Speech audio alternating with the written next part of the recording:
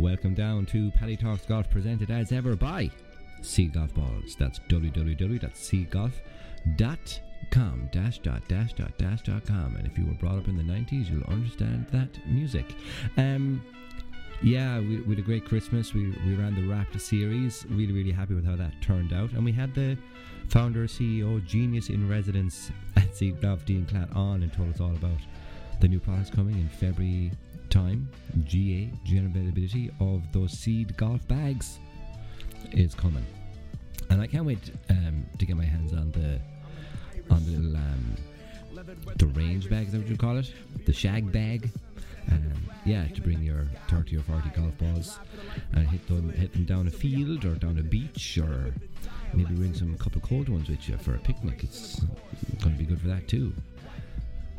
Another person or people that helped this podcast along are the glorious folks at Drew's Golf.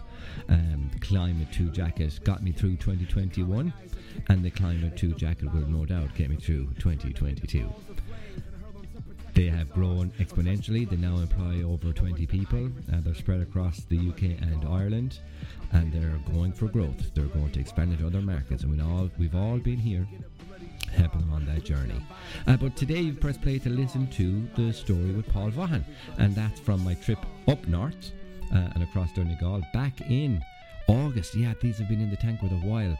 Back in August, we travelled up. We did Ardglass, County Down, Portrush, Portstewart, Castle Rock, and the Ballyliffins. First stop was in awesome Ardglass with Paul Vaughan, who's been there since his early days and turned pro there, and has now moved up the ranks and is director of golf at Ardglass, and no doubt he's doing fantastic things to get more footfall in that part of the country from afar. So I had a glorious chat. They're really accommodating in Ardglass, have to say. Possibly one of the best bacon sausage sandwiches I've ever had in my life. So if you don't go for the golf, go for the bacon sandwiches.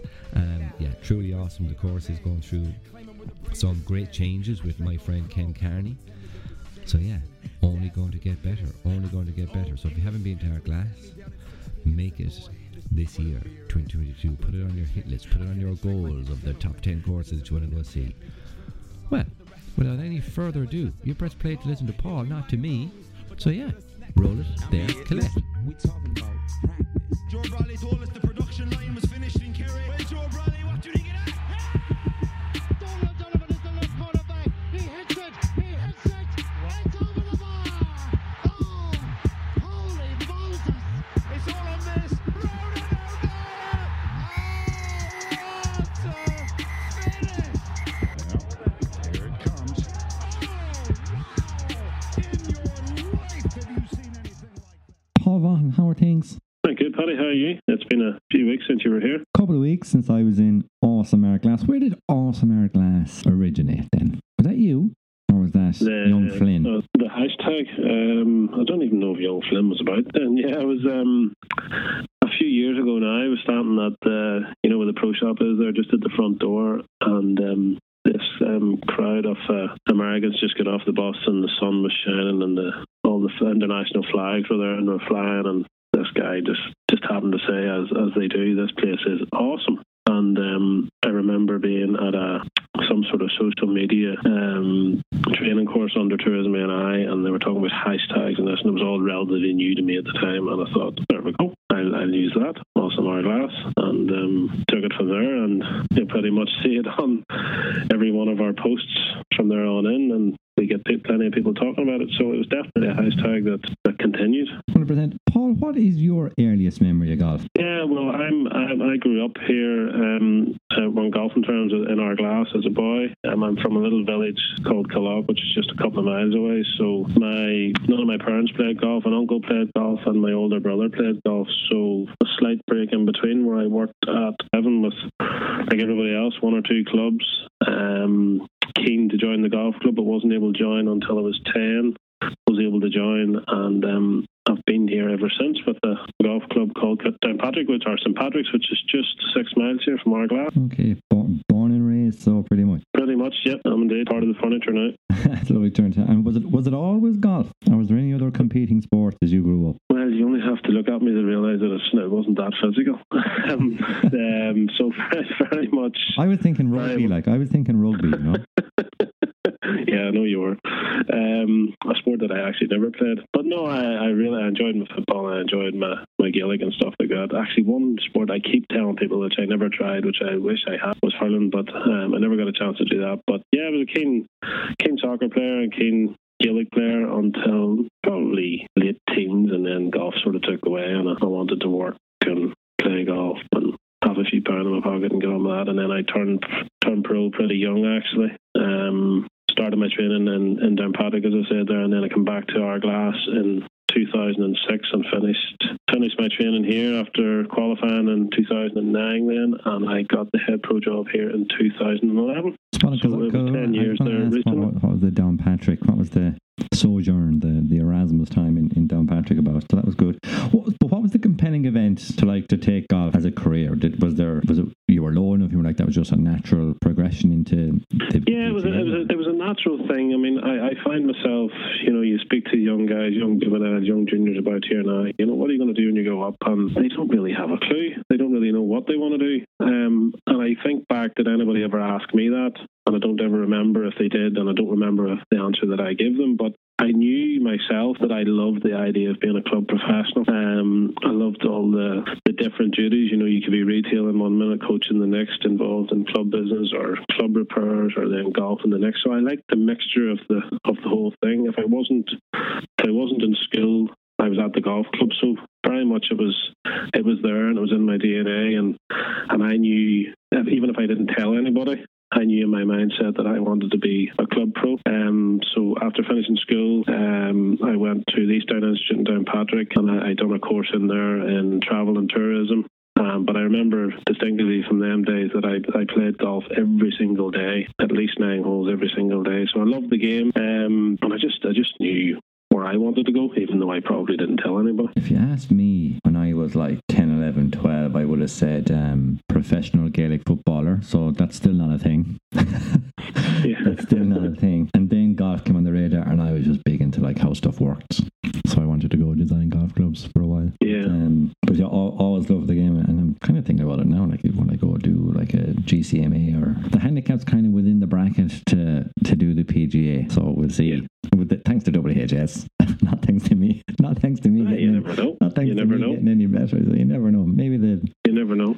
The retirement plan is to do me PGA. Maybe don't tell the wife, because yeah, I would never discourage anybody to do that for sure. I knew very early. I remember going to the Belfry, where you go to at the start of your PGA training, and you do a review program, and they basically give you everything that's going to happen over the next few days, over the next 3 or 4 years. They pack that into like 2 days, and I think the idea of it is to say, well, this is what's going to be expected of you. Are you on board or are you not? And I loved the fact that it was a whole mixture of different stuff. One thing I do remember as being there is how many people said they were going to be a tour pro. And the thing that always struck me was you had a bit of time that evening, and you had your clubs with you, and you went down to the range, and you seen some of these guys hit balls, and I was thinking, he's going to be a tour pro, then maybe I could. But I knew very quickly I wasn't. Like, I was a decent driver of the ball, was never a great iron player. I might have hit plenty of greens, but never got them close to the flag. And I had a really good short game. I was a good pitcher, a good putter. But I always say I was a good pitcher and a good putter because I was always under pressure because I missed that many greens. So I knew I was a handy golfer, a decent golfer, but I knew I was never good enough to be a player. And I suppose that gave me a lot of my thoughts as to where I was going to go. I was definitely going to be in the golf industry, and I loved the idea of being a club professional with all the different duties. So I was always quite clear. I knew I wanted to do that without telling anybody. So I spoke with Gareth and Ballylifton, and he sees being the head pro anyway as being much more than the name over the door and the front window, and that it's there very much from, especially in courses like our class and along the North Coast, and it can not only promote to the members for engagement, but also for football and for tours. So how do you see your role now as like the head guy, the main guy in our class and there in the pro shop? Yeah, it's very different from the day that I became the head pro here. It was about retailing and coaching and membership services and how you can improve those from a professional point of view. I spend most of my week now very much office based, with little teaching and little time in the retail side of things. And I think a lot of the PGA professionals in roles like myself have developed into those things, and it's not necessarily for the want of it, but it's very much how society has let it become. I do think the PGA Pro still has a huge role to play in any golf club. I think the pro shop should be and will remain the hub of any golf club. I think if you go into any golf club that doesn't have a pro shop, it's definitely not the same atmosphere as you have in a club that does. I mean, I know the pro shop here is very much the hub. It's the first place you come to. It's the first person you speak to whenever you arrive, whether you're a member or you're a visitor. So I miss that side of it. I miss being in front of people. I don't really enjoy being in the back office all that much. But the difference between the day that I started and to where I am now is very different, and you have to adjust to what you have. I mean, there's a huge part of my role is constantly working with the international market, as in tour operators. Hourglass profile over the years has very much grown from a visitor point of view, and a lot of that is our contact and our relationships with tour operators. And I've developed a lot of those relationships over the last number of years, and a lot of that becomes people to people. So that's a huge part of my role, which I never envisaged whenever I first started the role. So it changes all the time, but I like that. In 2016, then I had a chance to sort of dual my role alongside the pro, as in a director of golf side of things, which very much became official about the marketing side of things, attending tourism shows, traveling to America, meeting tour operators, meeting them in their offices and telling them about all things Hourglass, whether it was a new operator or a current operator that we worked with, about changes we're making, about upcoming things that are going to happen, and just generally try and improve those relationships. And out of that, I've been able to meet a lot of new people, which we do business with now, we strengthen business with, and I've also got a chance to meet some high profile people who have been to Hourglass, loved Hourglass, and very much look at them as influencers on this side of the business. And they've come here, they've had a good experience, and they tell everybody else about it as well. So my role has very much changed in 10 years, from head pro to head pro director of golf, and very much into the general manager side of things on a more regular basis, which I wouldn't necessarily say that I enjoy that side of it, but it's definitely a big part of my role. What would you say is the main difference then between head pro and director of golf? Definitely, it's a lot more administrative based.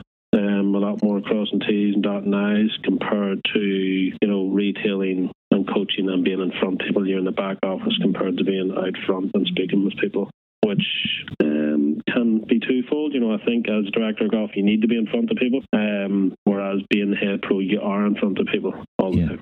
That's where your role is. Okay. You mentioned some key people that when they come visit, they shout it from the rooftops. Now, one of those people you met wasn't on one of the times you were at a show or trade show, or maybe over in Florida at the PGA show, but it was actually when the Irish Open was on? Yes, Rich Beam. Rich Beam, that was it. Yeah. I knew there was a Beam. I can never remember Beamer's first name.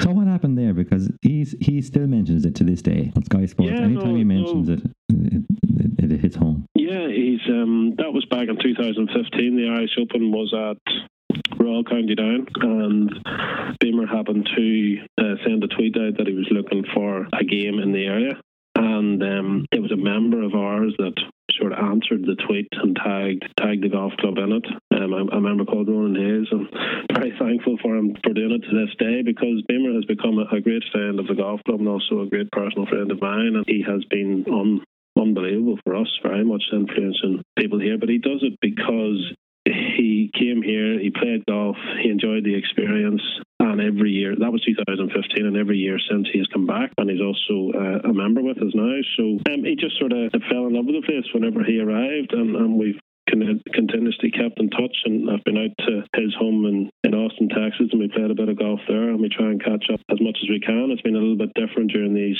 COVID times because he hasn't been in Europe the same amount of times as he normally is, and obviously wasn't here for the Irish Open, but definitely something we'll put right again next year. And I can identify with the experience, having gone up and seen the hashtag and gone with a certain expectation, and by God, the expectation was fulfilled. More, not only by the golf course, but from the people involved around it, from yourself, from Flynn, from the pros inside in the shop, and laid back but professional when engaged. Do you know what I mean? Which was thoroughly refreshing. Do you know what I mean? Compared to that stereotype that some golf clubs on some rotas will get. Oh, I need to be wearing the right thing and I need to act in a certain way, which has its place in certain places, right? But it was just really refreshing to rock up and just be at ease, and was put at ease, or was it was just relaxing to be there, under no pressure. No, it's very much what we tend to practice. I mean, I say this to a lot of people, that the friendliness comes easy to us here in Hourglass. The members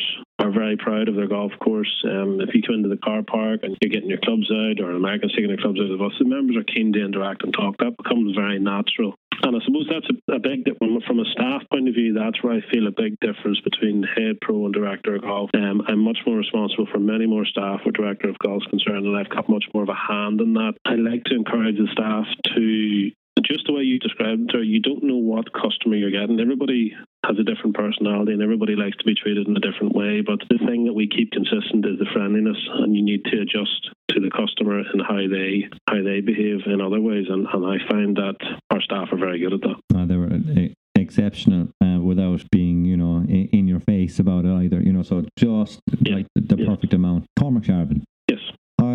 So going back to like American ties again, Cormac came on my radar because I'm a big Lynx Hole fan, right? Big Lynx Hole fan. And then I thought, oh, there's this Irish lad, like sponsored by Lynx Hole. Where's he from? Hourglass. And then, like, I've met him a couple of times, luckily enough, and we're trying to arrange one of these chats with him soon. The man has a plan. And I just love the way he carries himself, goes about his business, focused. And then to describe him would be also a good way to describe Hourglass, I think, in terms of, like, afterwards, Cormac was back from travelling, like, extensively.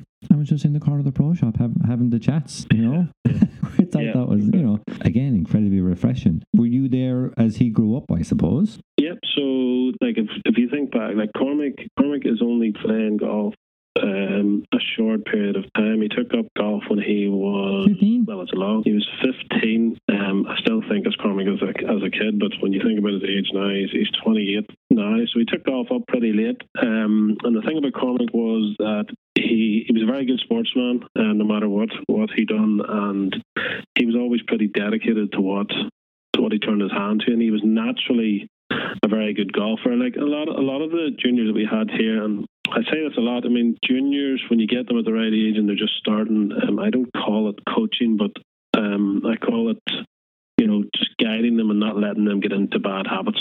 And if you can keep all those simple things right where coaching is concerned at a very young age, then they'll carry those things into no matter how far they go in golf. But Cormac's exactly what you see is what you get. Very relaxed, but very determined at the same time. And his career has always been slightly progressive year on year. At the Walker Cup, and then he stepped into professional ranks, and he's done better each and every year. He's as we sit here now, he's struggling slightly and has for the last few weeks. But I know Cormac's determination, and I know his work ethic, and I know he'll dig deep and he'll come out the other side of this. A good kid all round. There's one guy I see and keep track of and pull for each week. It's Mr. Sharvin. So playing in, is it Rome this week or British Challenge this week? I think it's Rome. Yeah, he's in Rome. He's in Rome. Yeah, he's in Rome today. So this will be out of date information by the time this podcast goes out. So deadly, but it just speaks volumes for from where he's from as well. It's personified him, but he's like a walking Hourglass. What you see is what you get. Relaxed, composed, focused.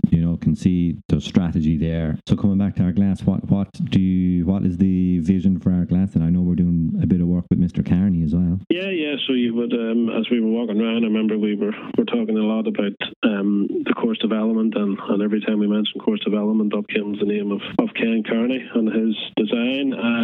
Ken came in 2016 after we had went out to look for a course architect, and he put a 5-year plan together, which realistically was always going to be longer than that, 7 to 10 years, and COVID has probably delayed that a little bit more. But up until pre-COVID times, we had very much got through half of the course development, which so far has consisted very much of bunker remodeling. About 9 holes now, we've done loads of new bunkers, which I would have pointed out to you in that new revetted link style, which totally lifts some of them holes. Now, some of those are new bunkers, some of those are bunkers that have replaced bunkers that were already there. And then leading into 2020, we had been having conversations at committee level and approved a new first green. We had approved a new fifth green, and potentially I think that was going to start on October 2020.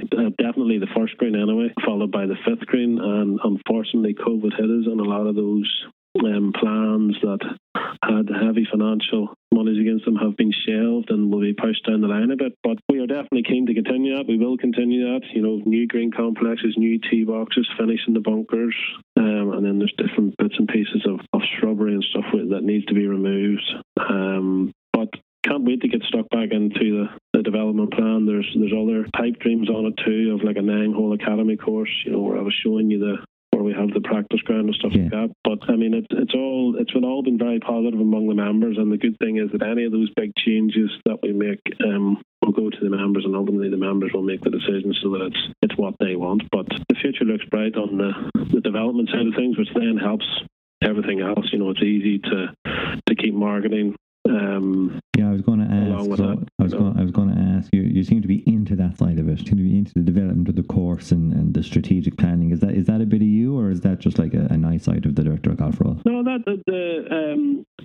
say I'm into it from an hourglass point of view, and I'm into it from an opinion point of view. But I'm a great believer in you get painters to paint.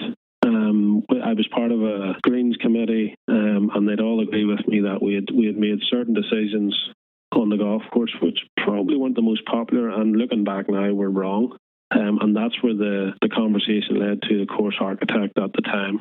And I think we probably had this conversation when we were playing. But I mean, you get people in their fields, and you get specialist people to do the right things. And if you want to redesign some of your golf course, you get somebody that knows what they're talking about. And there's nobody better than Ken Kearney. Absolutely. So can you tell me and a few people that might listen, why is it important to have something like a 5, 8, 10 year plan or so may it be, and why is it important to make updates and changes to a course? Yeah, as I was saying, our profile has grown an awful lot.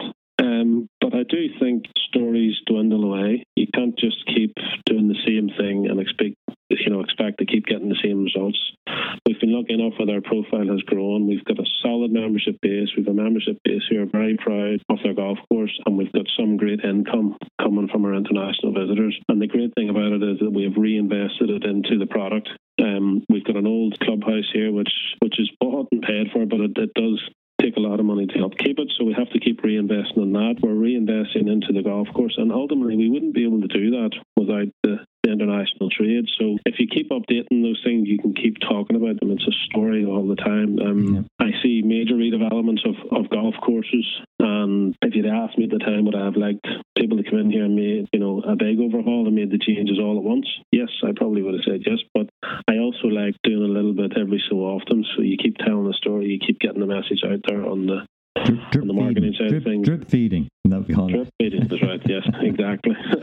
And you'd see that across our social media platforms, which has been a huge part of our profile and our success is just keep telling the message across all those platforms. A consistent message as well is often key, and it's something like once you go in the gate, there's a couple of gates. I put up a picture, will it be the other week now, of the little gate up past the little turret there, and you can see across 18th onto the ocean there. But but once you come in that gate, that side gate or the front door of the pro shop, everyone is on that same hymn sheet in our class, which is fantastic. Yeah, and that's very much as simple as we keep it. We see the car coming through the gate, we see the bus coming through the gate, and from the moment that person comes in there to the moment they go back out through that gate, we have to make sure that every box is ticked in order for them to enjoy their day. And that goes from the experience we provide in the pro shop, the experience that the caddy gives, the experience that the golf course gives, and then the experience that the 19th hole gives as well, whether it be a pint of Guinness or a bowl of chowder. If that Guinness isn't good or that chowder isn't good, it can destroy the whole day. So everybody has to be in top tip form all the time. I think sometimes the bacon sandwiches we had were class. That's very true. Very true. Not just one either. We had to have two. I had 2.5. I had 2.5. I was going to say to you, the last 18 months, yes, have been a struggle, right? What have you learned about yourself over that period of time? The interesting thing is, since I've been here, I've been very lucky to be part of a transition that has been growing all the time. We had the Open Championship at Fort Rush in 2019, and everybody within the golf industry in Northern Ireland and Ireland were expecting bumper years on the back of it.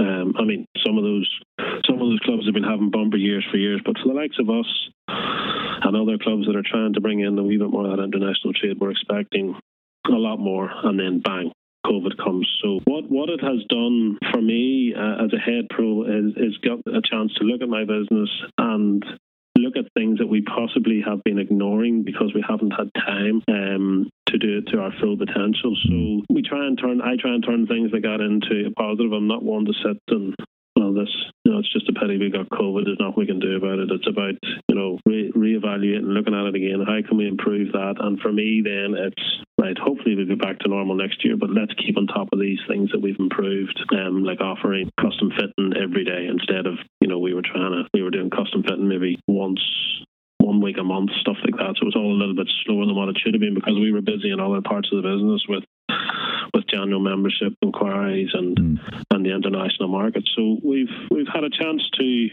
cross T's and dot I's, and hopefully we can keep on top of it all, and ultimately the whole product will succeed from it. Yeah, a lot of people I've spoken to across the course that I visited during that week, they answer that question. I was always able to, just like you said, step back from the business and evaluate what areas to optimize, what to keep doing, and kind of what to stop doing and what to start doing. Right?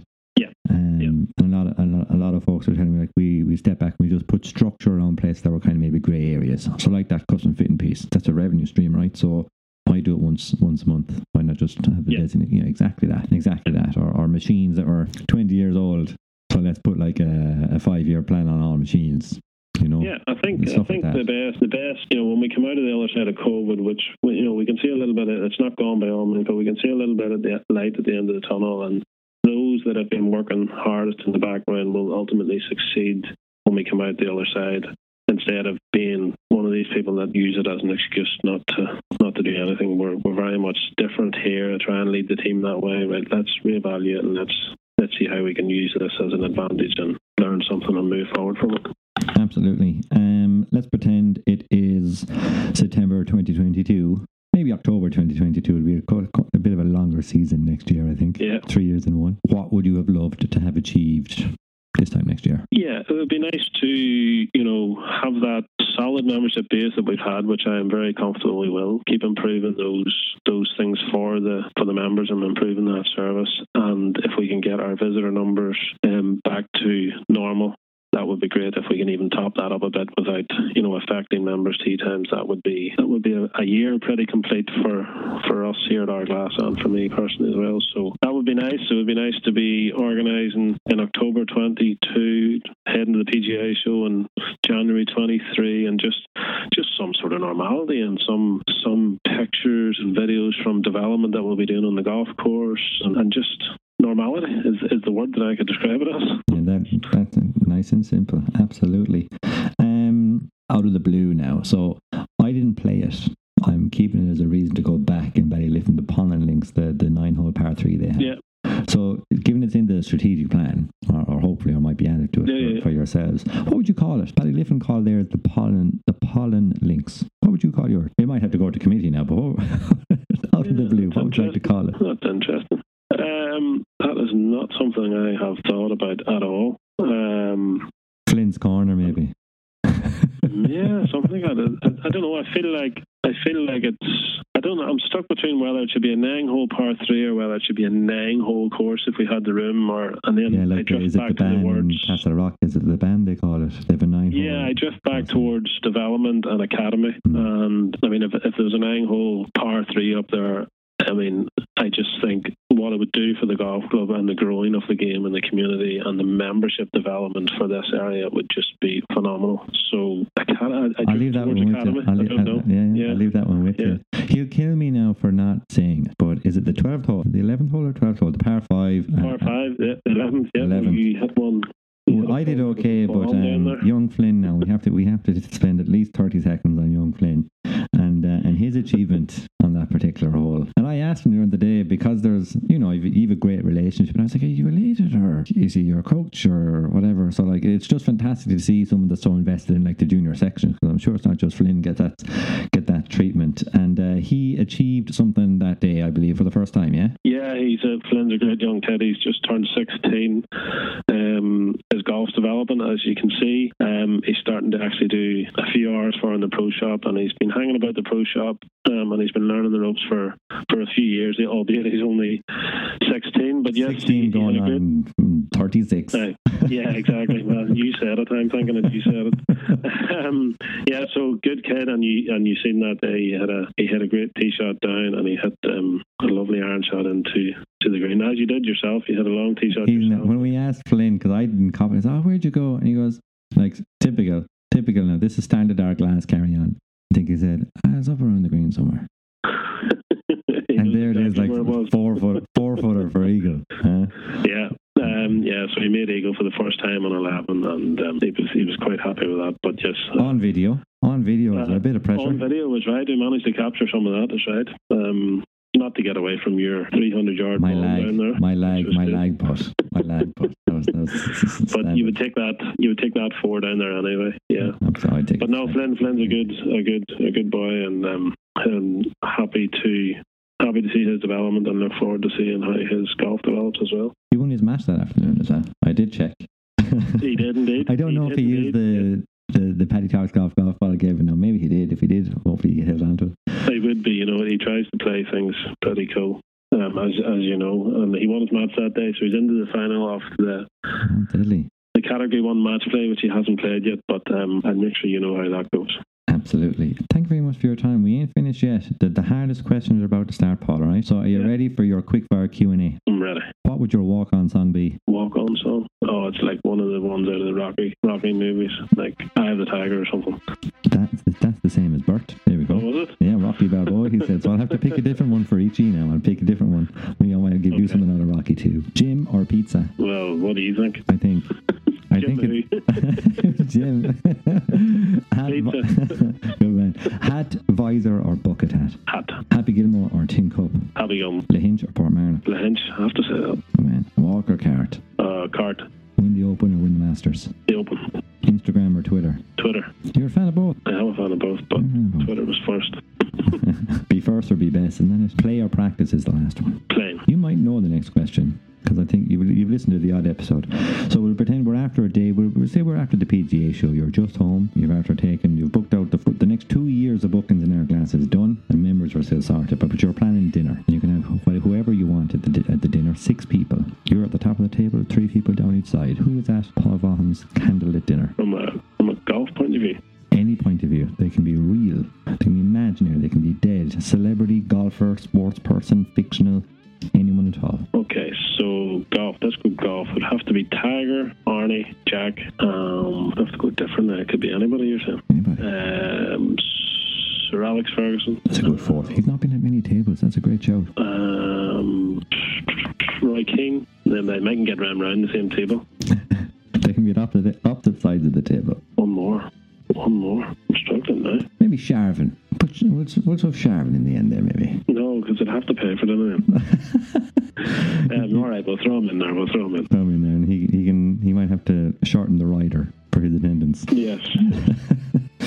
Well, Paul, thank you very much. It has been insightful as ever, and I can't wait to get back up to Airglass. But you might come down for a return trip first. Don't worry.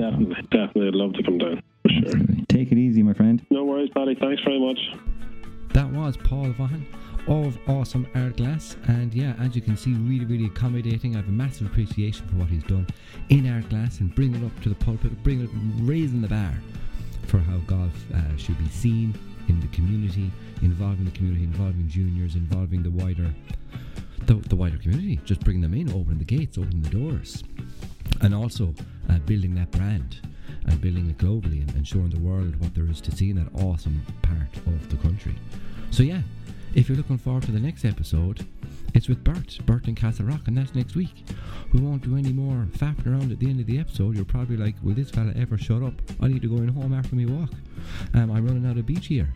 But yeah, absolute pleasure to speak with Paul. Thank you all for pressing play as ever each week here on the Paddy Talks Golf podcast. Thanks for all your support. Check out paddytalksgolf.com for more. Newsletter up there, we call it the timesheet.